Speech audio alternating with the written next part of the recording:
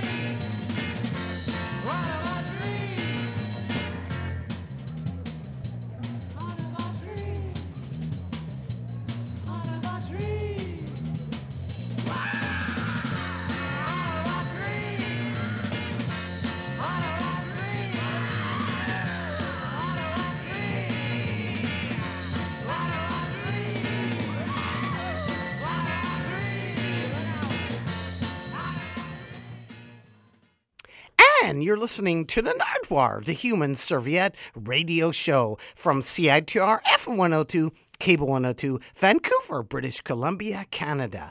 And who do we have in the studio right now? Well, hi, Nardwuar. I'm Doug Sarti from the Georgia Strait. Welcome, Doug, to the Nardwuar, the Human Serviette radio show. Well, who are you? Who are you, Doug? Who are you, really? Well, I'm a writer, and I've been with the Georgia Strait about 13 years, and along with Dan McLeod, the founder and publisher of the Georgia Strait, we put together a book to celebrate the Strait's 50th anniversary. And you've brought copies of the book along today. I have indeed. For a later giveaway. Yes. It's a very thick book, sir. Isn't it? It is. It's sturdy. It's a sturdy book. How many pages is it? 300 pages. $40 too. Yeah. Not a small amount. It's No. Really worthwhile, isn't it? It is worth every penny. Well, I see it's worthwhile because it is worthwhile. Well, how many years of the Straits are in here? 50 years. 50 years. Yes. And it's not sort of like, it's the second book about the Georgia Strait, isn't it? Because there was a book previously about the Strait. Yes, that's right. There was one that came out in 1997, and it was called The Georgia Strait, What the Hell Happened by Naomi Pauls. And it did a lot of excerpts and gave sort of a written history of the Strait. What we were trying to do here is have a visual history, do a collection of covers, and that's the way it's it very started visual. out. Hence the $40. Yes, Because there's lots of pictures. Because a lot of books nowadays don't have a lot of pictures, but this No. is filled with pictures and covers. It is, and the idea was originally just to have a collection of covers, but like with anything, there's this mission creep, and we started to figure out, well, let's tell a little bit about what's happening in Vancouver at the time and in the counterculture, tell a bit about the cover. And before you know it, we have big write-ups for all the covers. So there's a lot of info in there. And speaking of covers, we began the Nardwuar show with the Stags from the Live from the Grooveyard LP with Out of Our Tree, a cover of The Wailers. And the Stags were on this Live from the Grooveyard LP from 1966, released in 67. And that's kind of when the Georgia Strait started, in 67. That's right, May 1967. So it's a period correct piece of music. Now you, Doug, you were a mod. You were into scooters, weren't you? I was, yes. What can you say about scooters? All the different scooter clubs. The Mainland Scooter Club. The Absolute Beginners Scooter Club. The Royal Westminster, where actually the Grooveyard was in New Westminster. Yes. The Royal Westminster Scooter Club. Yeah. The Saints. Upstreet Racers. What about those clubs? Well, it was a fantastic time in Vancouver's history. It was sort of after Quadrophenia came out in 1979. A lot of kids from Vancouver started getting into the mod scene. It was sort of it was like a very well-dressed outcropping of the punk movement. There was a lot of crossover. And, at first it was about fashions, but then as people got more and more into it, we all started getting Vespas and Lambrettas and buying into the whole thing. I was in the Absolute Beginners Scooter Club, and, it was a good time. And I know, I think you went to Hillside with Grant Lawrence and the Smugglers, didn't you? Yes, and I know Mike Sexsmith. Yes, yeah. So he loves scooters. Yes, yeah, do you still keep up with the scooter gang? No, I don't, not anymore. But do you remember him from way back sure. when? Yes, yeah. I know Mike, and I actually still have an old Vespa. I don't ride it that much very often anymore, though. Mike is famous because he has the actual Vespa that was encased, I think, in like plaster at Expo 86. Oh, right from the highway. The highway. Yes, Highway yeah. 86. Mike bought that actual Vespa and drove it around town and restored it. That is amazing, isn't it? It is. It is. Like pretty thousands, amazing. millions of people sat on a Vespa. Yeah. And he bought it. And you just chip off the cement and get her going. At the auction. And the Expo auction also had UBC, the Pit Pub, bought a whole bunch of fries from Expo 86. Oh. Do you remember the Pit Pub at UBC? Oh, I used to have the Mexi Burger special every day, just about. Well, if you had any fries between 86 and 89, they were bought from an Expo auction. Because Expo had some extra fries. Yeah. So some amazing stuff that you could get a handle on from Expo 86. But I was curious, were you into the same mod bands that Mike was into, like, the Times 4, On the Go? Were there any mod bands? What did you see? Did you buy any mod fanzines? Did you pick up the Straight? Was the Straight considered mod? I always picked up the Straight. It wasn't technically mod, but it covered mod stuff. There was, when mod bands would come to town. Times 4 and I think Face Value, you mentioned, they were local bands. So there was a good mod music scene. There was the French Letters were also sort of mod. There's a lot of stuff around that time. But then I know you just interviewed Paul Weller, and the Jam was huge. Were you at that gig in 82? I was not. You know what? I went to the Clash gig like a couple of weeks before, and then missed the Jam thing. But how did you get into it? Was it via Quadrophenia? Well, I'd seen Quadrophenia. I was interested by the whole thing, but then there was a kid at my school who was English. He'd transferred here, just moved here from England. He was a mod. I started hanging around with him, and it sort of went on from there. Did you pick up any mod fanzines? Were there any mod fanzines in the Northwest leading into the Georgia Strait? There were a couple. There was one from Seattle called Wham, and that was before the band. And then there was one in Vancouver, which I can't remember the name of now, but it was the old school Xerox and Letraset kind of thing. Did you ever think about writing for them? How did you get into writing? Because you were part of the Georgia Strait. And again, we are here on the Nardwuar, the Human Serviette radio show with Doug Sarti, author of a book about the Georgia Strait. What is the book officially called? It's called The Georgia Strait, a 50th Anniversary Celebration. And it's by Dan McLeod, the founder and publisher of the Strait, and I wrote it together. And then we also we enlisted the help of some people to write introductions to the various chapters. The main introduction is written by Bob Geldof of the Boomtown Rats, Sir Bob, who actually was a Strait staffer for a number of years in the early 70s. Turn off your mind.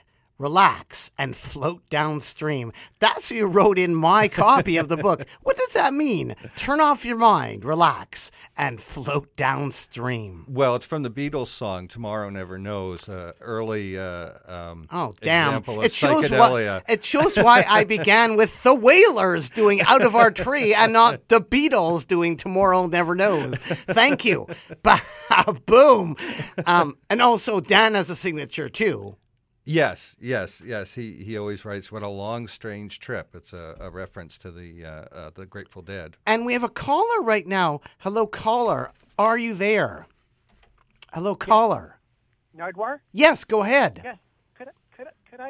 Could you enter me in the contest? Can this person win? We haven't even given away the book yet. What do you think? Well, it sounds like a nice guy. Do you have any questions at all for Dan? What? Doug. What happened to what happened to Mr. Baldnuts? He was advertising with us. A bit of background on that thing.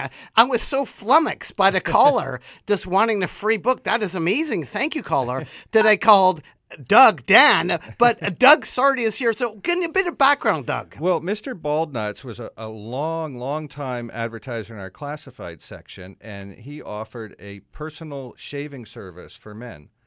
And he was actually mentioned by David Duchovny in an interview.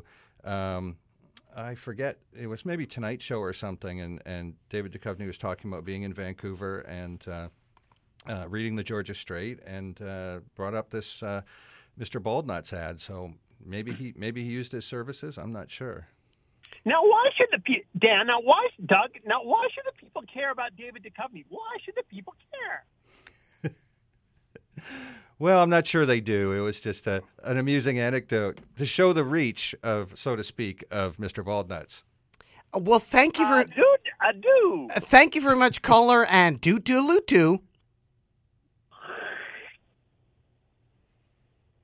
Caller, doot. And actually, if he could, caller, phone back at the end of the show, and we will give you a record and also a book. Okay. Do. And that was, again, a caller for Doug Sarti, a writer from the Georgia Strait. So as I was saying, Doug, how did you transition from being a mod to being a writer to writing for the Strait? Well, I didn't start at the Strait as a writer. I started in the production department. I would do layout, get the general layout of the paper each week, which is something I actually still do. And then the very first thing I ever wrote was a travel piece about seeing a space shuttle launch, which I did. So I write this thing up and spend all this time on it. It wasn't the space shuttle launch, was it? No. But I handed it in. Because if he wrote about the space shuttle launch, it would have been very cutting edge. Yes. I handed it in on a Friday night to our then editor, Beverly Sinclair. And the next morning, the Challenger exploded on re-entry. Oh, it did? Yes. I was kind of making a joke, but... So my time, well, I didn't see that launch. The launch was earlier, and then I just wrote about my timing was awful. So she said, well, let's hold off on this one. But, I like what you wrote, and the Vespa is coming back on the market in North America. So can you write an article about that with your mod background? So I'm like, okay. And then, then it took off from there. And again, you are Doug Sarti, author of the Georgia Strait book. What is the official name for the Georgia Strait book? Because it's not on there, really. It's the Georgia Strait, a 50th anniversary celebration. It's on there on the cover. We have a great psychedelic cover by it doesn't say Bob Massey. He didn't say celebration. Oh, there's a tiny. It's a psychedelic. Yes. 50th anniversary. And this is why you need to turn off your mind, relax, and float downstream. David Spanner has said, do you know David Spanner? I've known David Spanner for many years. He has said that perhaps Vancouver had the number 3 or number 2 hippie kingdom in all of Canada. And because of that, it led to the punk explosion. And we had like the number 3 or 4 punk scene in North America after London and New York. They were kind of like a tie, right? London, New York, and then Los Angeles, and then Vancouver. It was kind of like a tie. So Vancouver's like 3 or 4 or whatever. But he was saying the whole reason was because Vancouver was like number 2 in the hippie movement, or number 3. How was the hippie movement integral to the Georgia Strait? Like, what about Spanner's theory of like the hippies were, in San Francisco, but number 2 in Vancouver? Yeah. Well, I think there's a lot of truth to that, and I think the yippies were they had a lot more of a sense of humor about everything than sort of your typical hippies. And I mean, I think that sort of sense of humor, sense of fun, it drove a lot of that stuff. It drove a lot of, and of course being politically aware, but there's a definite link between, I think, the late remnants of the hippie movement and the beginning of the punk movement. It attracted the same type of people, I think. And was Dan a yippie? No, I don't believe so, no. When Dan started the Georgia Strait, who were the early Vancouver newspapers or fanzines on the scene? I know there was that one, Poppin'. There was a magazine called Poppin'. What were the early Vancouver newspapers? Who was the competition before the Strait started up? Well, the reason that the Strait really got started because the press industry in Vancouver was pretty much controlled by the province and the Sun. And, I mean, it was very sort of white bread, waspy, old money.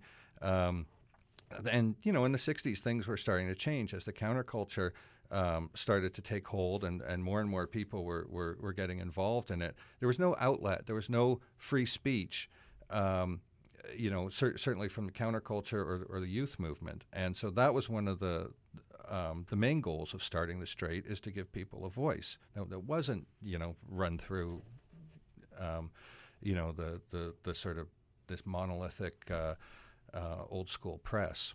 There weren't any fanzines out there?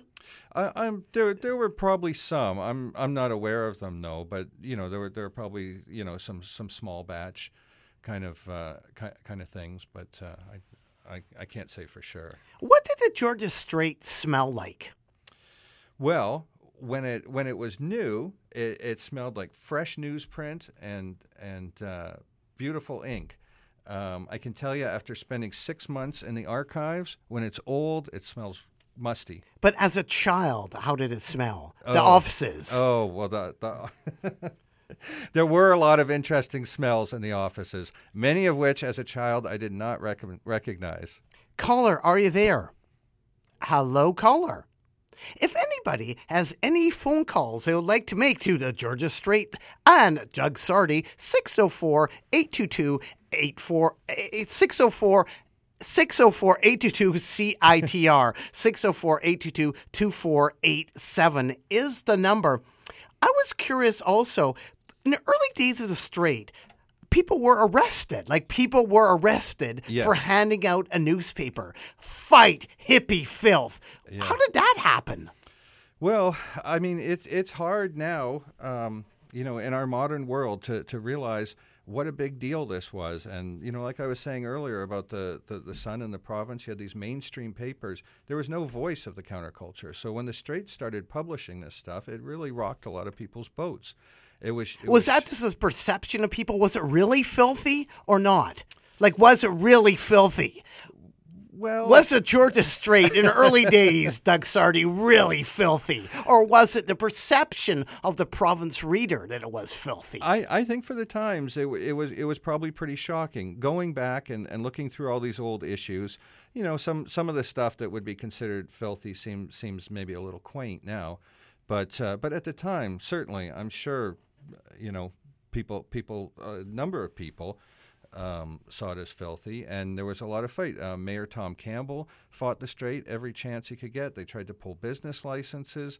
They tried to shut down the office. They would try to cajole printers into not printing the paper. Like, sort of on every level of making the paper, there was resistance from the establishment, and quite often that led to people being jailed or arrested. And how many copies were made? You said like 5,000 of the first run. How many now? How many have been made?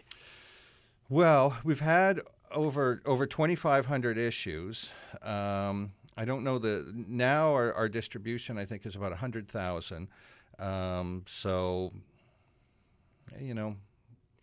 5,000 from the first run. Yes. How did you distribute those 5,000? They were sold by hawkers on the street corners. And you're mentioning Raffi was one of them. Raffi was a hawker, yes, and so he would come in, and apparently he was the most honest hawker ever. He would come in and he would leave his wallet as collateral, take the papers out, sell them, come back. The street sellers would get a cut of the profit, and then the rest would go to the paper to make new issues. And so yeah, he was one of our guys. And everybody kind of felt like the Strait was theirs. What was like the women's liberation of the Georgia Strait all about? They felt it was theirs, didn't they? Well, there was an issue where they took it back. They were offended by a cover. A number of women who worked on the staff were offended by a cover image, which they felt objectified women, and they staged a sit-in, a takeover of the office, and they printed a women's liberation issue of it. And then after that, but they actually took over the office, yes, which is amazing. Like, they went down to the Georgia Strait and said, "Let us in here." Yeah. Well, it was the 60s. People were taking over school administration offices, taking over federal buildings and things like that. It was it was what you did. Caller, are you there? Hello, hello, caller. Go ahead. Bob Geldof ruined. Sorry, caller. You are barely audible. Bob Geldof ruined Christmas. And toot-toot-loot-doo. I think that was the same caller that phoned earlier. Did Bob Geldof really ruin Christmas? No, I don't think so. We still have it every day, and Donald Trump says he's bringing Christmas back. Did he care about local bands? Like, was it hard to get a hold of Bob Geldof to write the intro for? And again, we're speaking to Doug Sarti, author of The Georgia Strait, a 50th anniversary celebration, a big thick book. Was it hard to get a hold of Geldof? Like, you have bragged for years about Geldof writing for the Strait. When it finally came down to it, was it hard to get him to write something? I have to say no, it was not. This was one thing that probably the most amazing thing writing the book. There's all the hard work that we did, but it really made me realize how much goodwill there is towards the Georgia Strait when you see how willing people are to help. Now, Dan McLeod, my co-author, he and Bob Geldof are still friendly, and they've kept in touch. So he called him up, and right away, Bob Geldof said, "Sure, I'd love to do it," and he wrote us a great introduction. And then it was a similar thing with. I contacted Paul Watson, Biff Naked, and Mike Harcourt. And so, these are just sort of cold calls. Do you want to write for a book? And they all got back to me immediately. And they're like, "I'd love to." And it was really, really sort of heartwarming to see how strongly people felt about the paper. Bob loved the Strait, but did Bob love Vancouver? Did he ever support Vancouver bands? I'm sure he did. He was the music and entertainment editor. But later on in life, I'm not sure if he did. Like there was not a Bob Geldof Memorial Wing at the University of British Columbia or the library, etc. No. Yeah, you no, were there's- lucky to get Bob's love. The Yes. straight is lucky to get Bob's Yes. love. What was Bob like back in the day when he was reviewing like Little Richard at Besitas? That is amazing on East Hastings. Yeah, Can you yeah. explain that? What was he like back then? Well, unfortunately, that's a bit before my time. So I've never actually met Bob Geldof, and I'm not sure what he was like, but I can tell you everybody who did work with him talks about what a great guy he was and is. What about that review, though? You mentioned a review. Little Richard Yeah. at Besitas. Yeah, it's fantastic. I mean, that was one really cool thing too, going through all the old issues. And Dan and I went through more than 2,500 issues. We went through every issue to make this book, and you see these ads for these shows, amazing, like Led Zeppelin at the Agrodome for $3, or whatever, Jimi Hendrix, the amazing people who came through Vancouver during this period, and how cheap it all was to go see. Did you discover a lot of typos when you were going through stuff? Like, was Dan, your co-author, going, "Oh my God, here's a typo, we forgot"? You mean in the newspaper? Yeah, or in the our newspaper. manuscript? No, in the newspaper. Yeah. Well, I think there was some free and easy editing going on in the early days, but overall, it all stands up. It stands up really well. And we are speaking to Doug Sarti, co-author of The Georgia Strait, a 50th anniversary celebration. And people can actually visit the actual Genesis 56A Powell of the Georgia Strait. It's still there? The building is still there. It's I haven't been by in a while, but I think it was a clothing store. It's in Gastown. And that's where it all began. Well, it actually began At the Cecil Pub, yes. Yes, but yeah, I mean that was the big office for a long time. There was another office on Carroll Street for a while. There's been a number of different incarnations over the years, but certainly that's the office I remember the most when I was a little kid.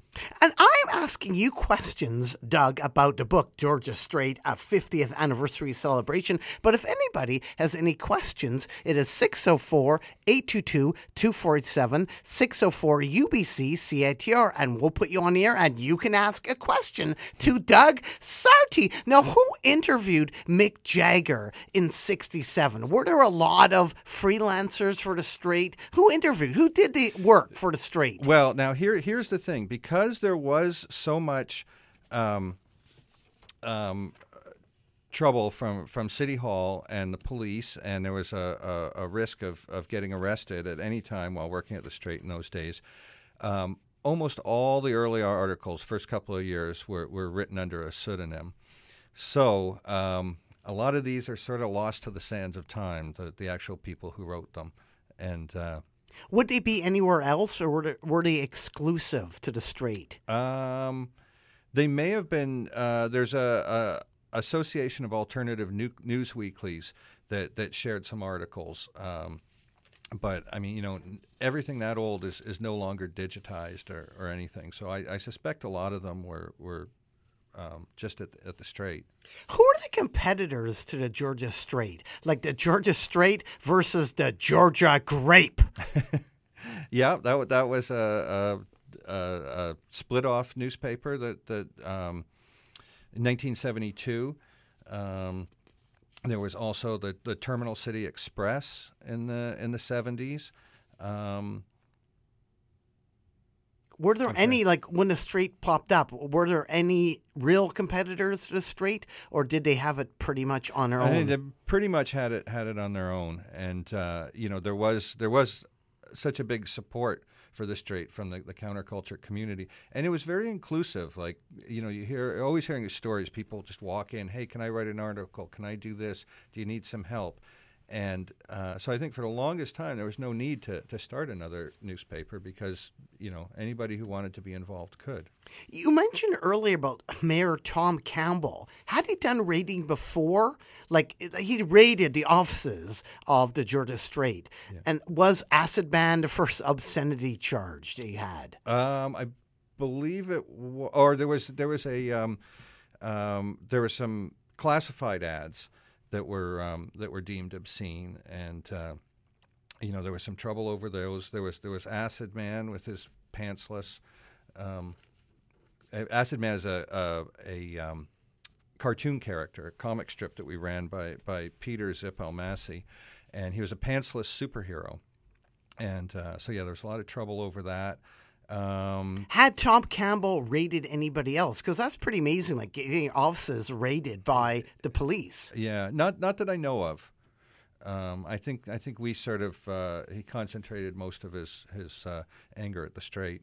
Now the book is filled with tons of covers from the Georgia Strait. How did you know one of the pictures was Betty Page? How did you know that was Betty Page? Because it's amazing. I didn't know it was Betty Page. I just recognized her, and that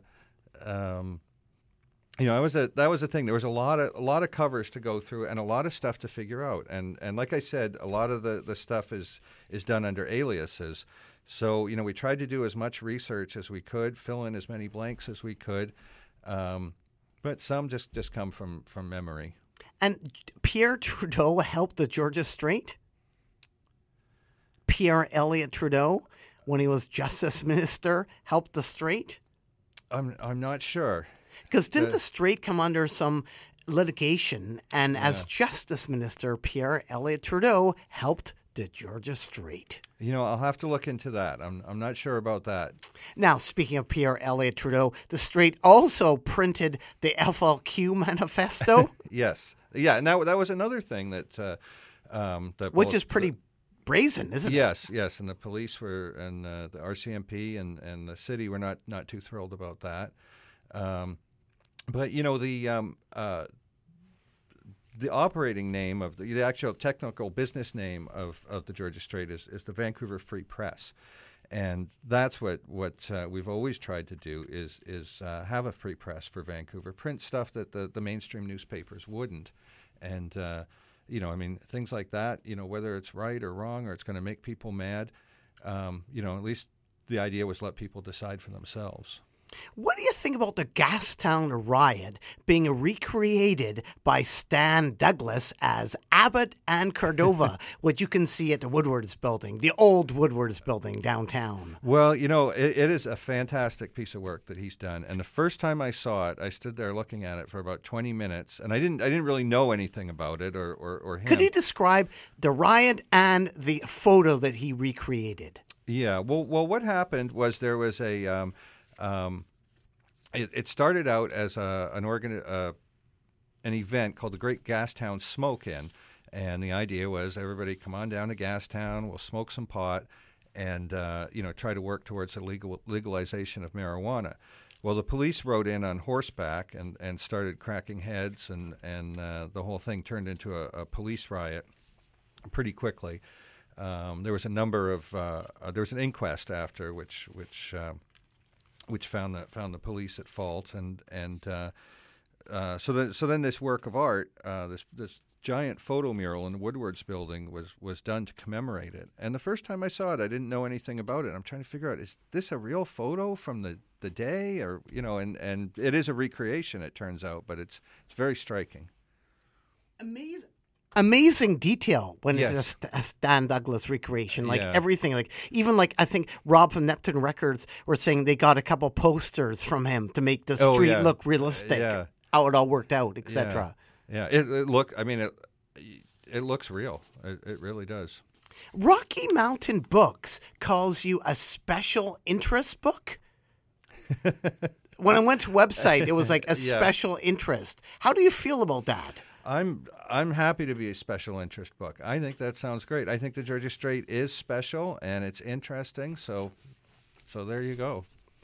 You had many cartoonists writing for the Georgia Strait, illustrating for the Georgia Strait, including Rob Philbrandt. Yes. Who was taken from the Scorder. Do you remember that? I don't know. I guess he probably, he did a Wombat series in Discorder, and it ended up. Oh, wow. That is the ringer. Oh. That is the ringer. Hello, caller. Wombat. And Doot.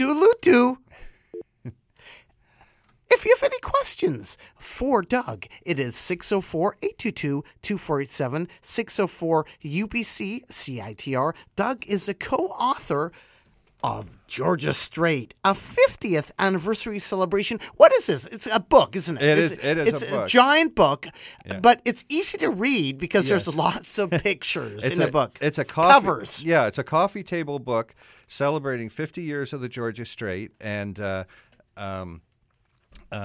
about 130 different covers over the years that we've chosen, and you went through all the covers. yes. And you actually picked me for one Yes. to be in a book. Thank you. You're welcome. Like, what was it like? You went through 2,500 covers, Yes. and then picked out your favorites, and one of Yes. them was actually me. Yes. Well, it's a fantastic cover. I mean, you're part of Vancouver history, and it's got the whole tie-in. It's based on a Subhumans album cover, and it's just a great cover.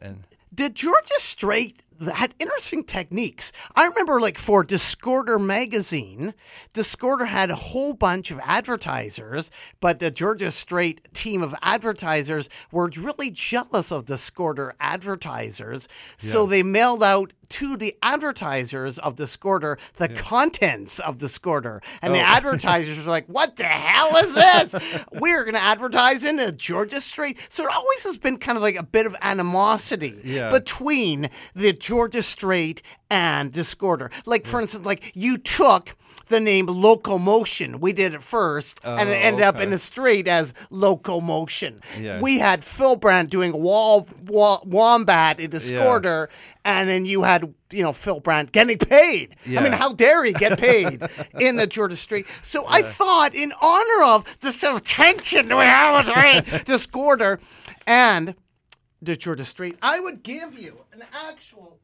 issue of Discorder magazine from 1983, Doug. This is for you, a gift. Thank you very much. With Joey Shithead on the look at cover that. from 1983. This is an original Discorder magazine from 1983. It is for you and the Georgia Strait, because you went through a lot of musty issues. And this is from 83, but you went all the way back to like 67 in yours. Yes. Well, this is fantastic. Thank you so much for this. And also, there's a Georgia Strait connection to this. November 83, DOA, Joey Shithead is on the cover of Discorder. But you had the first local punk band in like 1978 with DOA? Was DOA the first local punk band on the cover of the Georgia Strait? Yeah, I'm pretty sure they were. Because I think we did a Subhumans cover too, but I'm pretty sure DOA was first. That didn't make the book, the Subhumans cover.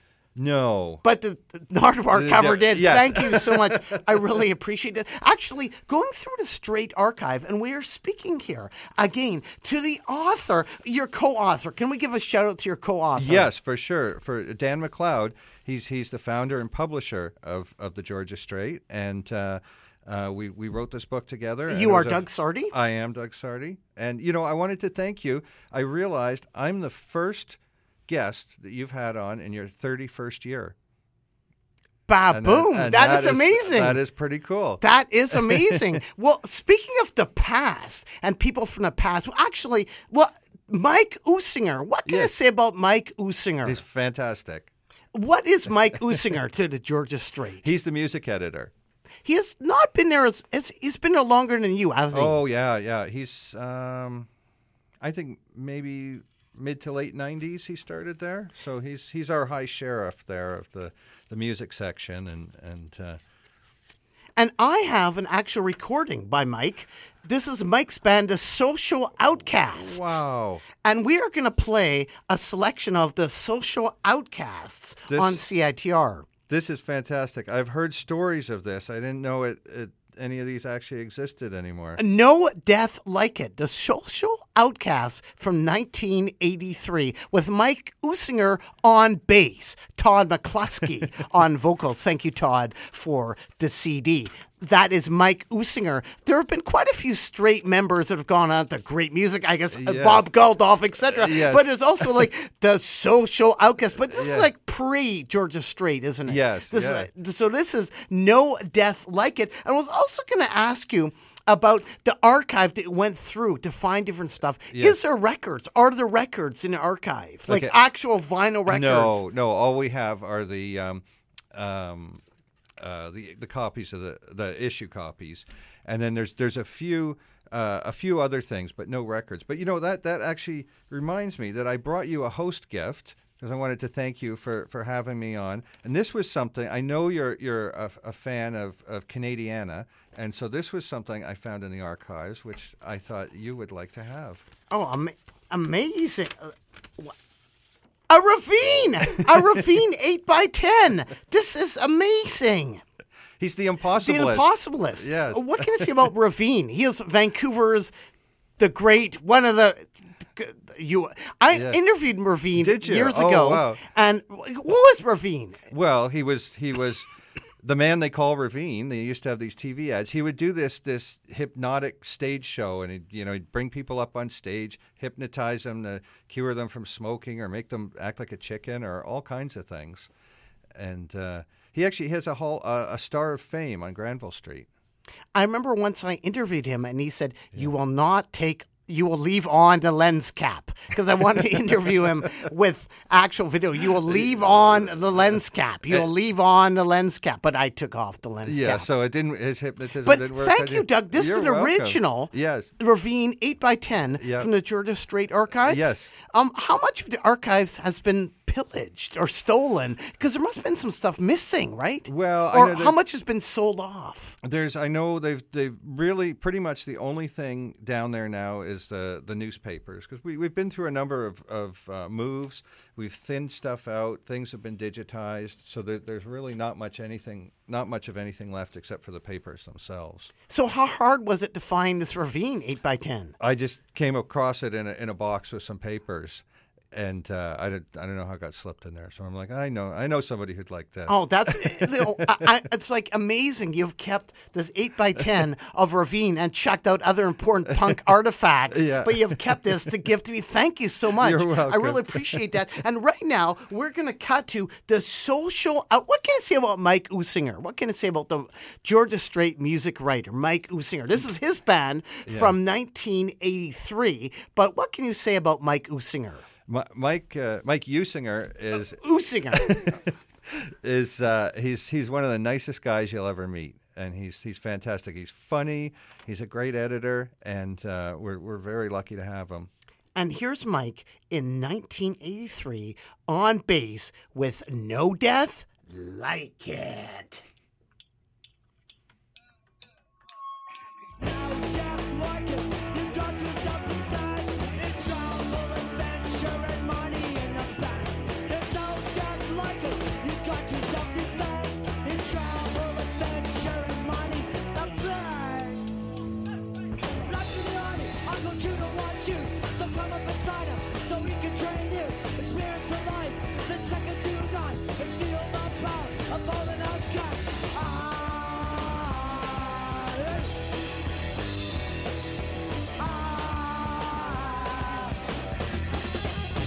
Go die, and in the army, you do your toes. Follow in order until you will fall. March to the left and march to the right. Follow your guns and get ready to fight.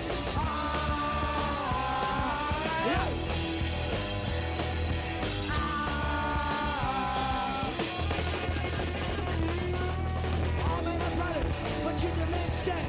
Kill other children, break bullets to the head. Isn't it great? But there's no need to cry. At least until it just turns to die.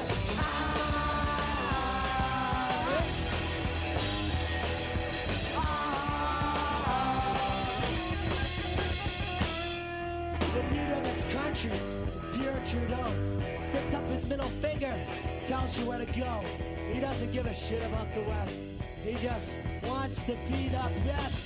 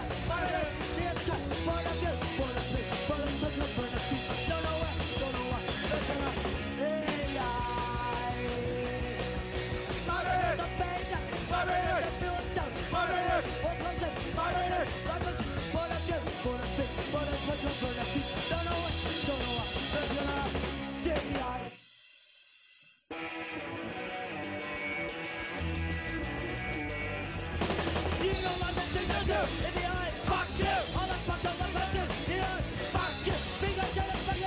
Really make the cool. Fuck I need you to fuck like you and they all might have fool. You don't like the things I do. In the eye, fuck you. All the fuck up, fuck you. In the eye, fuck you. Because you're the fuck you. Really make the cool. Fuck I need you to fuck like you and they all might have fool. You don't like the things I do. In the eye, fuck you. All the fuck up, fuck you. In the eye, fuck you.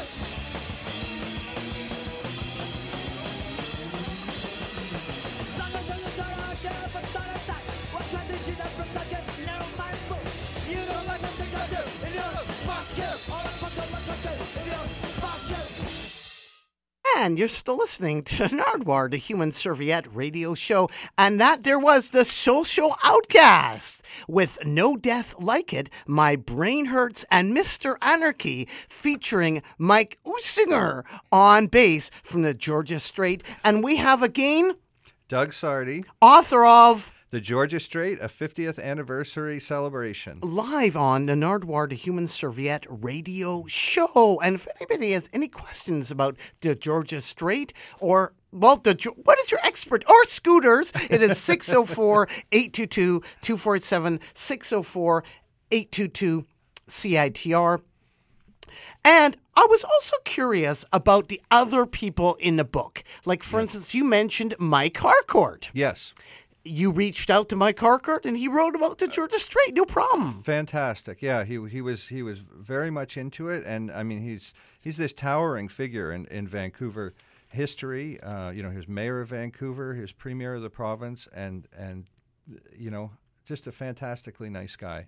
And you also reached out to Paul Watson and Biff Naked. Yes, and it was amazing. We didn't have a contact. Paul Watson used to work for the Strait, and he wrote for a number of years for the Strait, and before he started Sea Shepherd. We'd lost touch with him though, and so I just sent an email to the Sea Shepherd info website in New York, this kind of dead drop, and within 2 hours he wrote me back. He's like, "I'm totally into it. Let's do it." And Biff, she was just fantastic. She was so excited to do it. It really was wonderful to work with all these people. She loved the Strait, didn't she? Yes, she did. She was very excited. I mentioned all the times that she was on the cover. Is there a rule you're only allowed to be on the cover once? No, there's no official rule, but I think as long as you can keep moving papers out the door, it's okay. Now, Mike Harcourt also mentioned he was writing, or actually working for the Kool-Aid House. Yes. The Kool-Aid, and we have actually a benefit album that was put out by Regenerator Records, reissued, the Kool-Aid benefit album. Yeah. And I thought I would play a tiny little bit of Spring, Bring Yourself Down. And this was Mike Harcourt. Well, he's not on this, but this is what Mike Harcourt would have heard.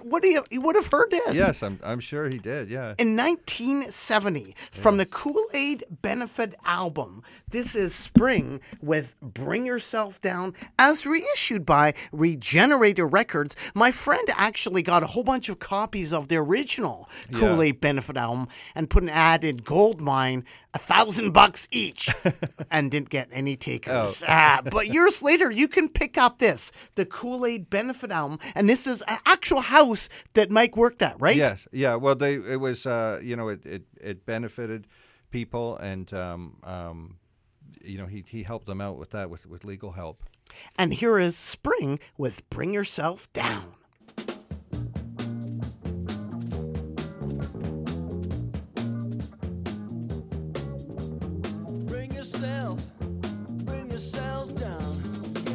Together, I don't want no messing around. I don't want no high stone talking out of you. Just want some down to earth love, baby. Flying far too high won't do. You don't need to dress fine. Don't need no fancy dressing if you're gonna be mine. 'Cause I'm gonna give you fine fancy love.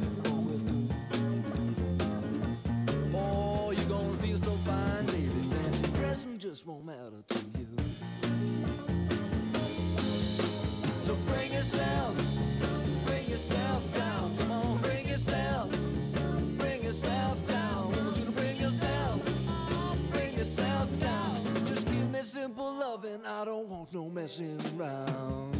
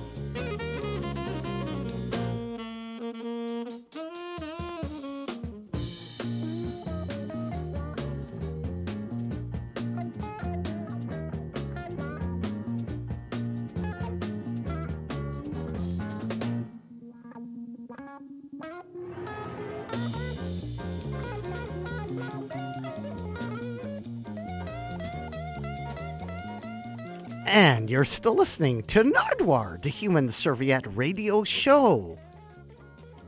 If you have any questions on history of the Georgia Strait, phone now, 604-822-2487, 604-822-CITR, and Doug Sarti will answer them. Right, Doug? That's right. You know, it's interesting you got this Kool-Aid yeah, why do we benefit play thing. that? Why do we play that? Well, Kool-Aid was the Georgia Strait was very involved with Kool-Aid, which was a counterculture aid organization in the late '60s and early '70s, and the Georgia Strait did a lot of outreach for things like that. A lot of good works in the early days, and this benefit concert here. This reminds me, there was another one. Because, like we talked about earlier, there was a lot of police repression and civic repression. So we had a legal defense fund at the Strait, and Phil Oakes came out and did a benefit. Phil Oakes and Allen Ginsberg. And there's actually an album of that, and it was at the Peony Gardens, and it's called Then and Now Live. And that exists out there somewhere. I haven't seen a copy, though, but... And there's, I think, Allen Ginsberg plays tambourine on it. And he mentioned the Strait in the intro? It was, well, I haven't heard the album, but the concert was a benefit for the Strait. So. And there's an album? Yeah. Really? Yeah. Oh, amazing. And, so Phil Oakes and then backed up by Allen Ginsberg. So that's pretty fantastic. And that particular track we heard was from the Kool-Aid benefit album, and it was Spring, a bit of it with Bring Yourself Down to Earth, Love and Blues, Baby. Very that is funky. A full explanation of the song. So, as I mentioned, this is the second book on the Georgia Strait. Yes. The second book. Why not a history like the last book? Why not like the last book? Well, because the last book had already been done, and it had covered a lot of that. And I think, we just decided we wanted to do a visual. Or why not an update? Like, take the contents of that book and spread it over this book. Well, the idea from the beginning was to do a very visual thing and do something with the covers. And it did, once we got in there, I'll tell you, it was a very enjoyable job because it's also tough. You have like this embarrassment of riches of 2,500 different covers. The problem is not what to put in the book, but to leave out because there's so many great covers. And again, thank you for including me in the list. You're welcome. I appreciate it. For the covers, you had R. Crumb do a cover. Yes. Was it exclusive? Did you have to ask the artists questions, to reprint the covers? Yeah. Did people turn you down? I'm not sure about the particulars of the R. Crumb cover. That was, again, that one's a little before my time, and the record keeping isn't there on that one. But the Strait was pretty famous throughout the North American counterculture, and it was one of the earliest of the papers. So I wouldn't be surprised if he did that specially for us. Did you choose exclusive pictures over promo pics? Because there are a few promo pics towards the later end of the Strait. Yeah, I want to say like towards the later end of the book. Yeah, well, for sure. I mean, when Dan and I were looking at the covers, we were trying to find ones that were visually, very creative, ones that were historically important, and ones that maybe told a story about either the counterculture or Vancouver or the straight.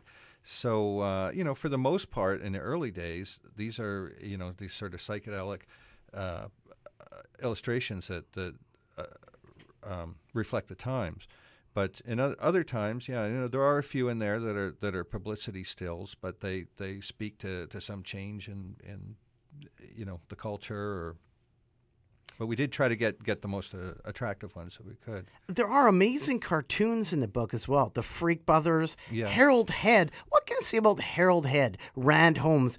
It's amazing the comics that he did, like the cocaine cover. Could you Yes, describe that? yeah. And you put out a book of his stuff? Comic book? Yes, there's. Yeah, well, Rand Holmes was involved with us for a long time and did a lot of stuff, and that was one of the things with going through the covers. There's this golden period of maybe 1974, 1975, where Rand did all these amazing covers, and I'm pretty sure he has more covers in there than anyone else, just because they're fantastic. There's the cocaine cover, there's a Wreck Beach cover, there's a Greenpeace cover. There's nudity. There's a VCon cover. There's all this kind of stuff. And people can see him every day on the street, right? Yes. The Wuxtree character, right? That's on the side of your boxes, yes, right? Yep, that's true. Yeah. Our Wuxtree, our mascot character, he was designed by Rand Holmes, and Rand created these great comics within the paper, but also some of the greatest covers that we've ever published. Bill Griffith, Zippy the Pinhead. Yeah. Matt Groening, I was curious. He has been drawing for years, and he was in 250 weeklies. Yes. Was he discovered through the Straight, or was he discovered and then the Straight was one of the magazines that he was in? Well, he was syndicated pretty early with Life in Hell, and we were one of the first to have it, but we weren't the only ones. So, did the producer pick up the issue of the Straight and say, "I want this guy"? Was it the Straight? You don't know. I'd like to hope so. And the Mark Pelon covers were amazing too. Yes, Mark's done a number of amazing covers. And the cover of your book, Bob Massey. Yes, yeah. We've had so many amazing illustrators, and there's some Rod Philbrandt covers in there too, and illustrations. And now, why didn't the Georgia Straight become Rolling Stone? How come it didn't become bigger than it was? Well, or did it have the opportunity? Yeah, probably opportunity has something to do with it. Location. Rolling Stone's in L.A. They've got or San Fran. San Fran, and so we were always concentrating on Vancouver, or at least the Vancouver aspects of everything. Bands coming to town, protests going on here. I'm sure we'd be happy to be Rolling Stone, but it didn't. It's been great. How big did the Straight get? Are the stories of excessive trips involving cocaine to the Bahamas, etc. in the 70s or whatever? Yeah, no, I haven't heard anything about that, but certainly not on that level. And then you also had, rest in peace, Dave Watson write for you. He was amazing. Yes, Dave Watson was an amazing human being, and he was just so nice. And he would write about this tech stuff, which most of the time I didn't know what he was talking about or what the thing even was, but I would always read his column because he just had this gift as a writer where he made it interesting, and it didn't matter what he was writing about. You would read it because he was so great, and just such a nice guy too. At UBC, what do you remember about the Straight at UBC? Between 86 and 89, you were here at UBC. It was banned. There was no Straight allowed at UBC. See, now I don't remember that. Because the UBC newspaper sold the ads at UBC, okay. so they didn't allow the Straight on campus. No Straight allowed. Wow, I didn't realize that. But I always had the Straight in those years. I must have just picked it up somewhere downtown else. when you came out, but there was no Straight on campus. I remember people at CITR would fight over it because it was the gig listings for Vancouver, but they weren't at UBC. Yeah. Oh wow, that's really something. Because it was completely banned. Yeah. Has the Straight been banned from other locations? Well, there's been like we talked about earlier. There's always police harassment, and whole cities tried to like municipality, New Westminster. I know there was a lot of trouble there in the early days trying to get the straight in. But as far as outright bans like the UBC one, no, I'm not familiar with those. Speaking of UBC, here is a speech by Baba Ram Das. Yes. What can you say about Baba Ram Das? Well, I have to admit, I had never heard of Baba Ram Das before doing the research for this book. But, he's one of these sort of new age guys. I think he had been a Harvard or Yale professor, got turned on with maybe Timothy Leary or Richard Alpert. Richard, He helped okay. develop LSD. Yes. And so then he went around doing these sort of motivational, inspirational speeches and for money. And the one story we have about him is quite funny. He came to the Sub Ballroom and gave a speech there. It's probably like 1971 or something. And I think it was like $3 to get in. And it's, the writer is, oh man, he's like, how can I expand my consciousness if I have to spend all my money? And, so. And we have an excerpt from that actual presentation of Baba Ram Das, Richard Alpert, live at UBC. Now, may not be exactly when, but let's think that it was. Recorded in Vancouver, released in 1969 on Rada Records out of Burnaby. This is Baba Ram Das. So when you are loving, and the game again, you see, is you got to love yourself so much that you can be love, because it's the sea of love. When you say I am in love, it's like being in a tub. Come on into love.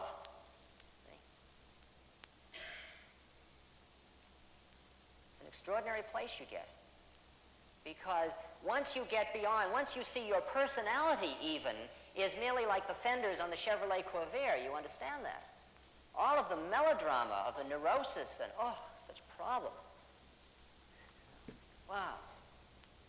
As it turned out, Doug, and again, we're speaking here to Doug Sarti, author of The Georgia Strait, a 50th anniversary celebration. A book, I Played the Wrong Side. So I'm going to turn over the record, and we're going to hear a bit of this. You are stricken by his voice, right? Yes, it was not what I expected his voice So we're to going to turn like. over, but as I turn over the record, maybe you can say a bit about you at UBC. Yes. Now, so I graduated from UBC in 1989. And, it's funny, Nardwuar, I was reading an old interview with you, and you mentioned doing a term paper for a history class here at UBC on the JFK assassination. Now, I also did, and so that would have been about 1987, 88. I remember I was in a class with Paul Krauss, who he had American history class here, and he's still teaching here. And so I did a paper on what they call CE 399, the magic bullet, and the magic bullet theory. So, what was your JFK? That is amazing. on? Well, actually, I listen to CITR, the show Radio Free America, which is on Sunday nights. And so I just transcribed what was on CITR and handed it in. Yeah. And I think I played hacky sack as well. And I graduated. So this is Baba Ram Das in 1969 at UBC in the Sub Ball Room. The wild geese do not intend to cast their reflection. The water has no mind to receive their image.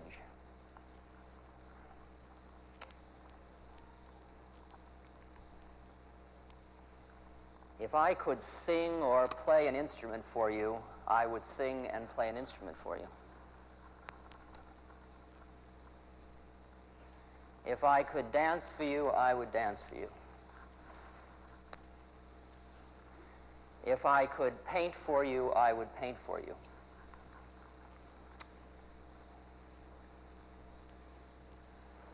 But my thing is words. Words.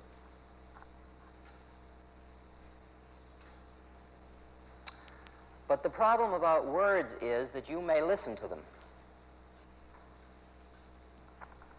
And that would be a mistake.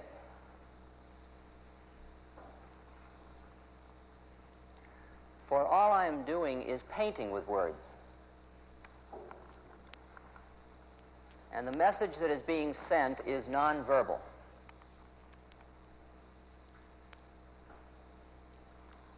Anything you write down in a notebook to take home, to think about, forget it. For in fact, I'm not going to say anything that you don't know already. Baba Ram Das. What do you think? Well, it's pretty fantastic. He has almost a Bobby Kennedy cadence to his voice, and but still, I imagine some being in an altered state of mind may help. Having seen that show. In 1969 at the Sub Ballroom on Rada Records out of Burnaby. An amazing, Doug, and we're speaking to Doug Sarti, author of... The Georgia Strait, a 50th anniversary Co-author. celebration. Co-author, yes, with Dan McLeod. You also graduated via JFK. Amazing. What did you get on that assignment? I was curious. Because I played hacky sack. I don't know what I got, but I played hacky sack. But I was curious. What did you get? I think it was either a C+ or a B. I had the gentleman's C in a number of courses. Amazing. Terminal City also was a magazine, too. It turned out later to be a magazine. Yes. Remember, that was actually an alternative name for the street, wasn't it? No, well, there was a Terminal City Express that came out in the 1973 or 74, which was sort of a competitor of the Strait. I think it lasted about 6 months or maybe a little longer, but then maybe 2002, 2003, there was another. It was just called the Terminal City, which was another competitor, and I think that one might have lasted a little longer, but. Same sort of arts and entertainment type newspaper. Who are the competitors now to the Strait, aside from the internet? Well, I think the internet's the main one, and that's why we've expanded our online presence there. We have lots of stuff on our website which can't fit in the newspaper. But as far as print, we're really the only ones who do what we do here in Vancouver. We try to offer a little bit of. We have. News commentary. We do arts. What's going on at City Hall. We've got music. We've got movies. A little bit of everything, but always with that sort of idea of social progress. Trivia for the Strait. Hank Harrison wrote for the Strait. That is Courtney Love's dad. Yes, that's right. He is in a book. Yes. What do you call him? A grunge icon's father? I guess, yeah. And Ted Bundy went into Oil Can Harry's? Yes, that's Could you explain that? That's the story. That was on an old club, Oil Can Harry's. Yes, on Thurlow Street, where I'm not sure what is there now, but I think there was a McDonald's there for a number of years. Thurlow and Alberni, right around there. And so that was the story that when Ted Bundy was a student at University of Washington, he used to come up and go in Oil Can Harry's. And I know they looked at him for some missing people in Vancouver, but nothing ever matched up. And we just got a tweet here also from Mark Pilon. Hello, Mark. All right. Hey, Mark. A shout out to Mark. We mentioned, go ahead and see about Mark, because Mark's covers were amazing, aren't they? I was looking through the book and was like, who did that? That's Mark. Yes. That's amazing. Yes. Mark did a number of amazing illustrations inside the paper, too. He was a long-time contributor there and staff member, and also a scooterist. And a gallery member. Yeah. Gallery owner. Yes. For the Georgia Strait, the Boston Phoenix is gone. The Rocket is gone. Like all these alternative weeklies are gone.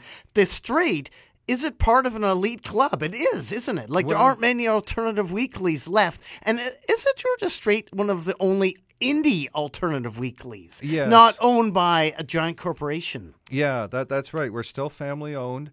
After all this time, we were one of the first alternative news weeklies, and we're still here, and there's still plenty of work to be done out there. Did the real estate boom help or hurt the Georgia Strait? Well, I think it certainly helped everybody, or a lot of people in BC, and I know we saw a lot of advertising from it when when it was really going strong, a lot of construction. So in that sense, it helped us. What changes have there been in advertising over the decades? Like from bongs to Kingsway condos? Yeah, well, there's certainly when you look at the early straights, there was a lot of classifieds, a lot of people advertising things that couldn't be advertised anywhere else. A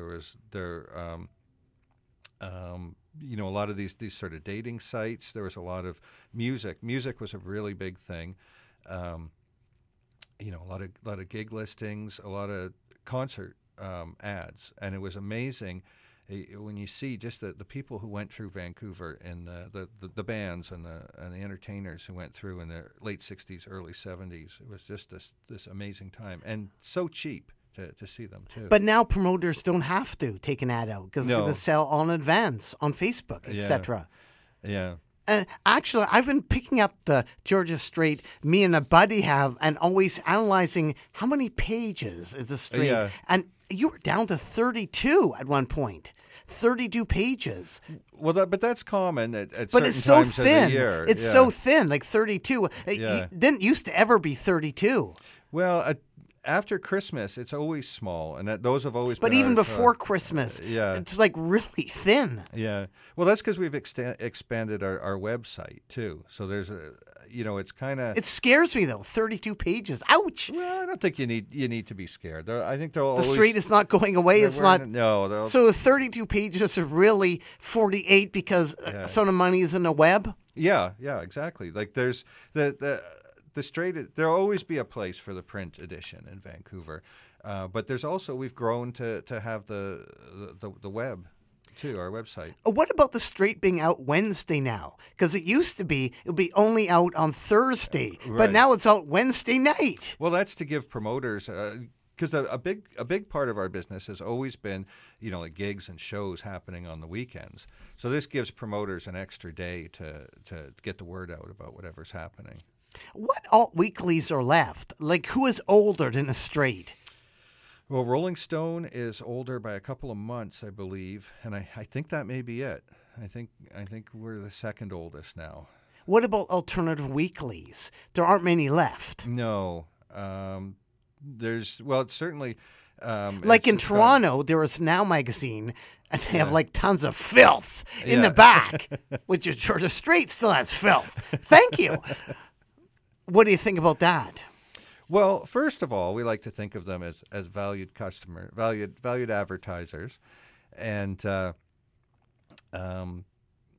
it's just another reflection of the internet. Like more people have gone on the internet. There's a number of places on the internet that are doing the job that alternative weeklies used to do, and so that's why we've expanded our reach there. It's amazing they're still going because in every town there used to be an alternative weekly, but now there isn't a lot of alternative weeklies.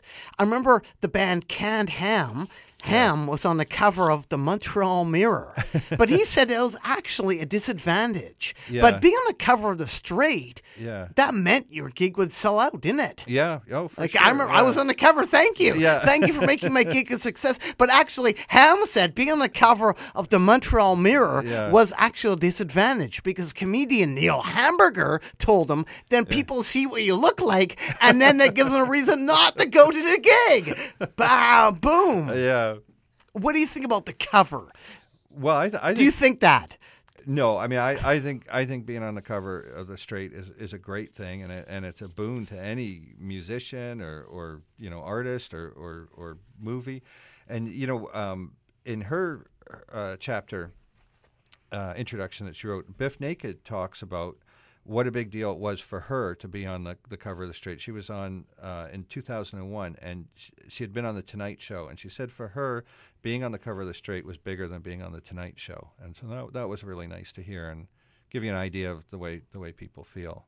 What about the longtime employees at the Georgia Strait, like Steve Newton? Oh, the Newt, yeah, the Newt's great. Is he the longest? Well, Dan has been there from the beginning, but as far aside from Dan, your co-author. And again, who are you? My name is Doug Sarti, and I'm co-author of the Georgia Strait, a 50th anniversary celebration, a new coffee table book of. So Georgia Steve Strait Newton has been there a long time. Yes, Yeah. Mike Campbell, who does distro. Yeah. He's a guy that does distro. Yeah.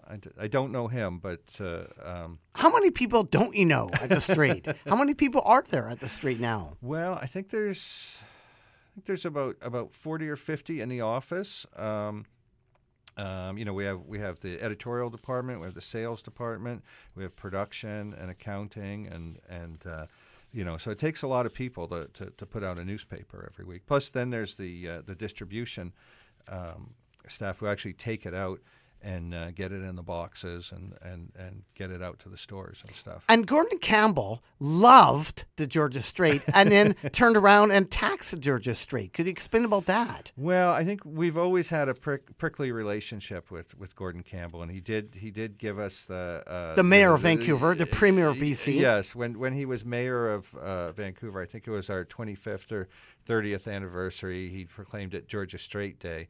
But then once he became leader of the Liberal Party and the BC Liberals and became premier, I don't think he appreciated us keeping such a close watch on everything they were doing. It didn't mean anything to him that he had given you a day. No. He was able to walk that back pretty quickly. I feel that too. Like when I was in hospital in the 90s, I remember getting a get well card from David Lee Roth. Oh. And I was like, oh my God, David Lee Roth cares. So he came to Vancouver and I talked to his publicist and I said, yes, I was that desperate. I said, he even sent me a get well card when I was in the hospital. And the publicist said, that didn't mean anything. And I was like, That's heartbreaking. But I guess the same thing happened with you and a Straight, right? Yes. It didn't mean anything. You had the Georgia Straight Day. It is still celebrated. Yes. And actually last year, last May was our 50th anniversary. And it was we had Georgia Straight Day again, and Mayor Robertson proclaimed it Georgia Straight Day. But you were busy reviewing For the Love of Spock? I may have been, yes. You love Spock. Was that a good movie? It was a good documentary. I enjoy Star Trek. I think that one's interesting because I think that's the best headline I ever wrote in my career as a journalist. The headline was New Trek Doc Groks Spock. So that was my favorite. And you are again Doug Sarti, co-author of The Georgia Straight, a 50th anniversary celebration. And we're going to end right now by giving away a copy of the book. All right. What are people going to win if they win? If they phone 604-822-2487, 604-822-CITR. What are they going to win? They're going to win a fabulous autographed copy of a beautiful coffee table book with 50 years of vibrant, beautiful Georgia Straight covers and lots of illuminating text to go along with it. We're going to end right now with some Bill Bissett. He is mentioned in your book. Yes. What can you say about Bill Bissett? Oh, well, he's been involved with the Straight from the beginning, and we actually have a cover of him, a very striking cover of him in face paint is in the book. He was like a poet too. Yes.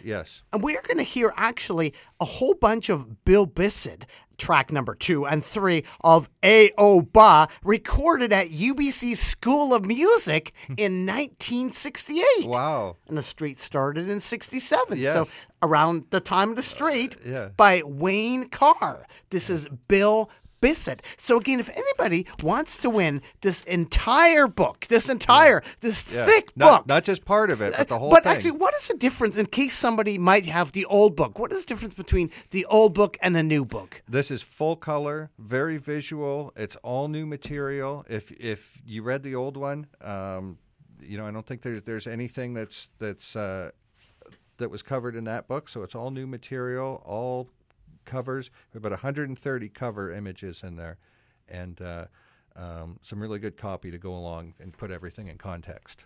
Well, thank you very much for coming out, Doug, to the Nardwuar, the Human Serviette Radio Show. Thank you for raiding the Straight Archives for actual Ravine 8x10. And this is pretty rare because rest in peace, Ravine. Yes. He is an impossibilist, but he has actually passed away. Yes. Or so he'd have you think. And he has quite Ba-boom. Well, actually, there is a sun ravine. I think there is Yes. a sun. Isn't there a sun I ravine? think- I believe so. And he's doing an act now.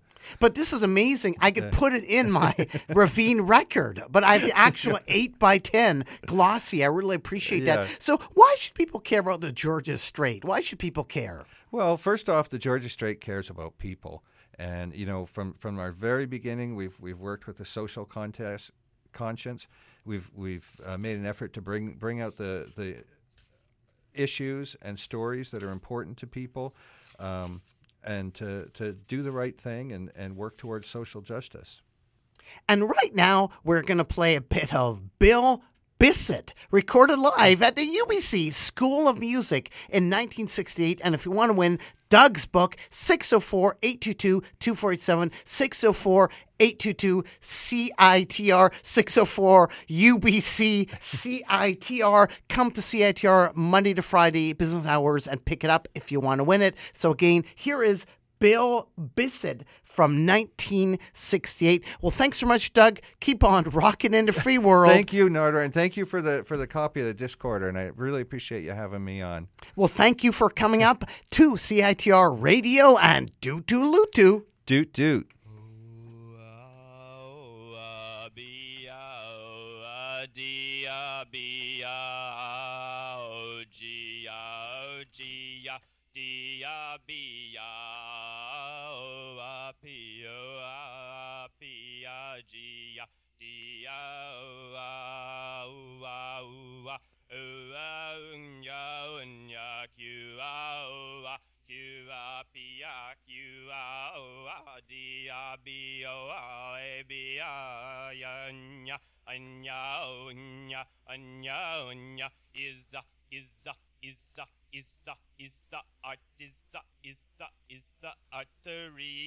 Artery to the heart is here is the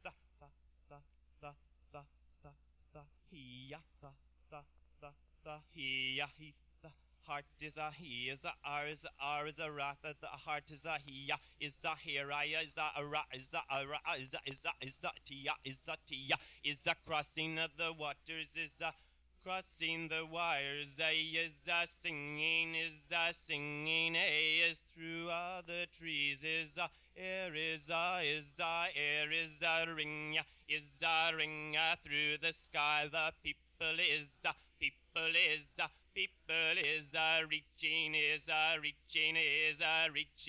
people is reaching, reaches the heart, is the heat, is the heat, is the heat, is the heat, is the heart, is the burning, is the fire, is the heart, is the people, is the come, is the birds, is the birds, is the seen, see ya, is the seen, see ya, is the birds, is the coming, is the to fire with the, is the to fire with, is the to fire with the heart, is the birds, is some coming, is the to fire the heart, is the he, is the he, is the he, is the he, is the she, is the she, is the he, is the she, is the he, is the she, is the he, is the she, is the he, is the she, is the she, is the he, is the he, is the she, is the come, is the come, is the come, is the come, is the come, is the come, is the come, is the come, is the he, is the she, is the come. An ode to D.A. Levy, an ode to D.A. Levy, an ode to D.A. Levy is an ode to D.A. Levy is an ode to D.A. Levy, this is an ode to D.A. Levy, this is an ode to D.A. Levy, this is an ode to his gentle beard, is an ode to Levy, an ode to love, this is an ode to his true eyes. We holding true eyes is an ode to D.A. Levy, the coffee shop owners, take care, my son, this is a hard one, this is an ode to D.A. Levy, his gentle beard. The sun is glowing, the grass is high and green, and I'll sing you of the little girl with her dolly. Down by the willow breath, the sun is hot, the mountain blue, the earth is true, and turning under you, this is an ode to D.A. Levy. He moves out from the library into your sleep, into the night, into the secret known all over the world, high worlds within worlds, light on. Or not the little girl with her dollies down by the bright glade of river, is green, the sky is pink, the earth of brown, a turning high underfoot, up your mountain, down your valley, she's singing along, clap, clap, clap, clap.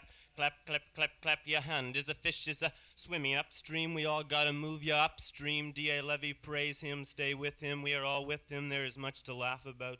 We are much to laugh about. We are the night's eyes, the bright eyes. D.A. Levy's eyes are everywhere, you better believe it now. Laughter is so sweet, clapping your hands is so sweet. Praising D.A. Levy is so sweet to the little girl with her dolly down by the willow flow. The leaf is sweet to her.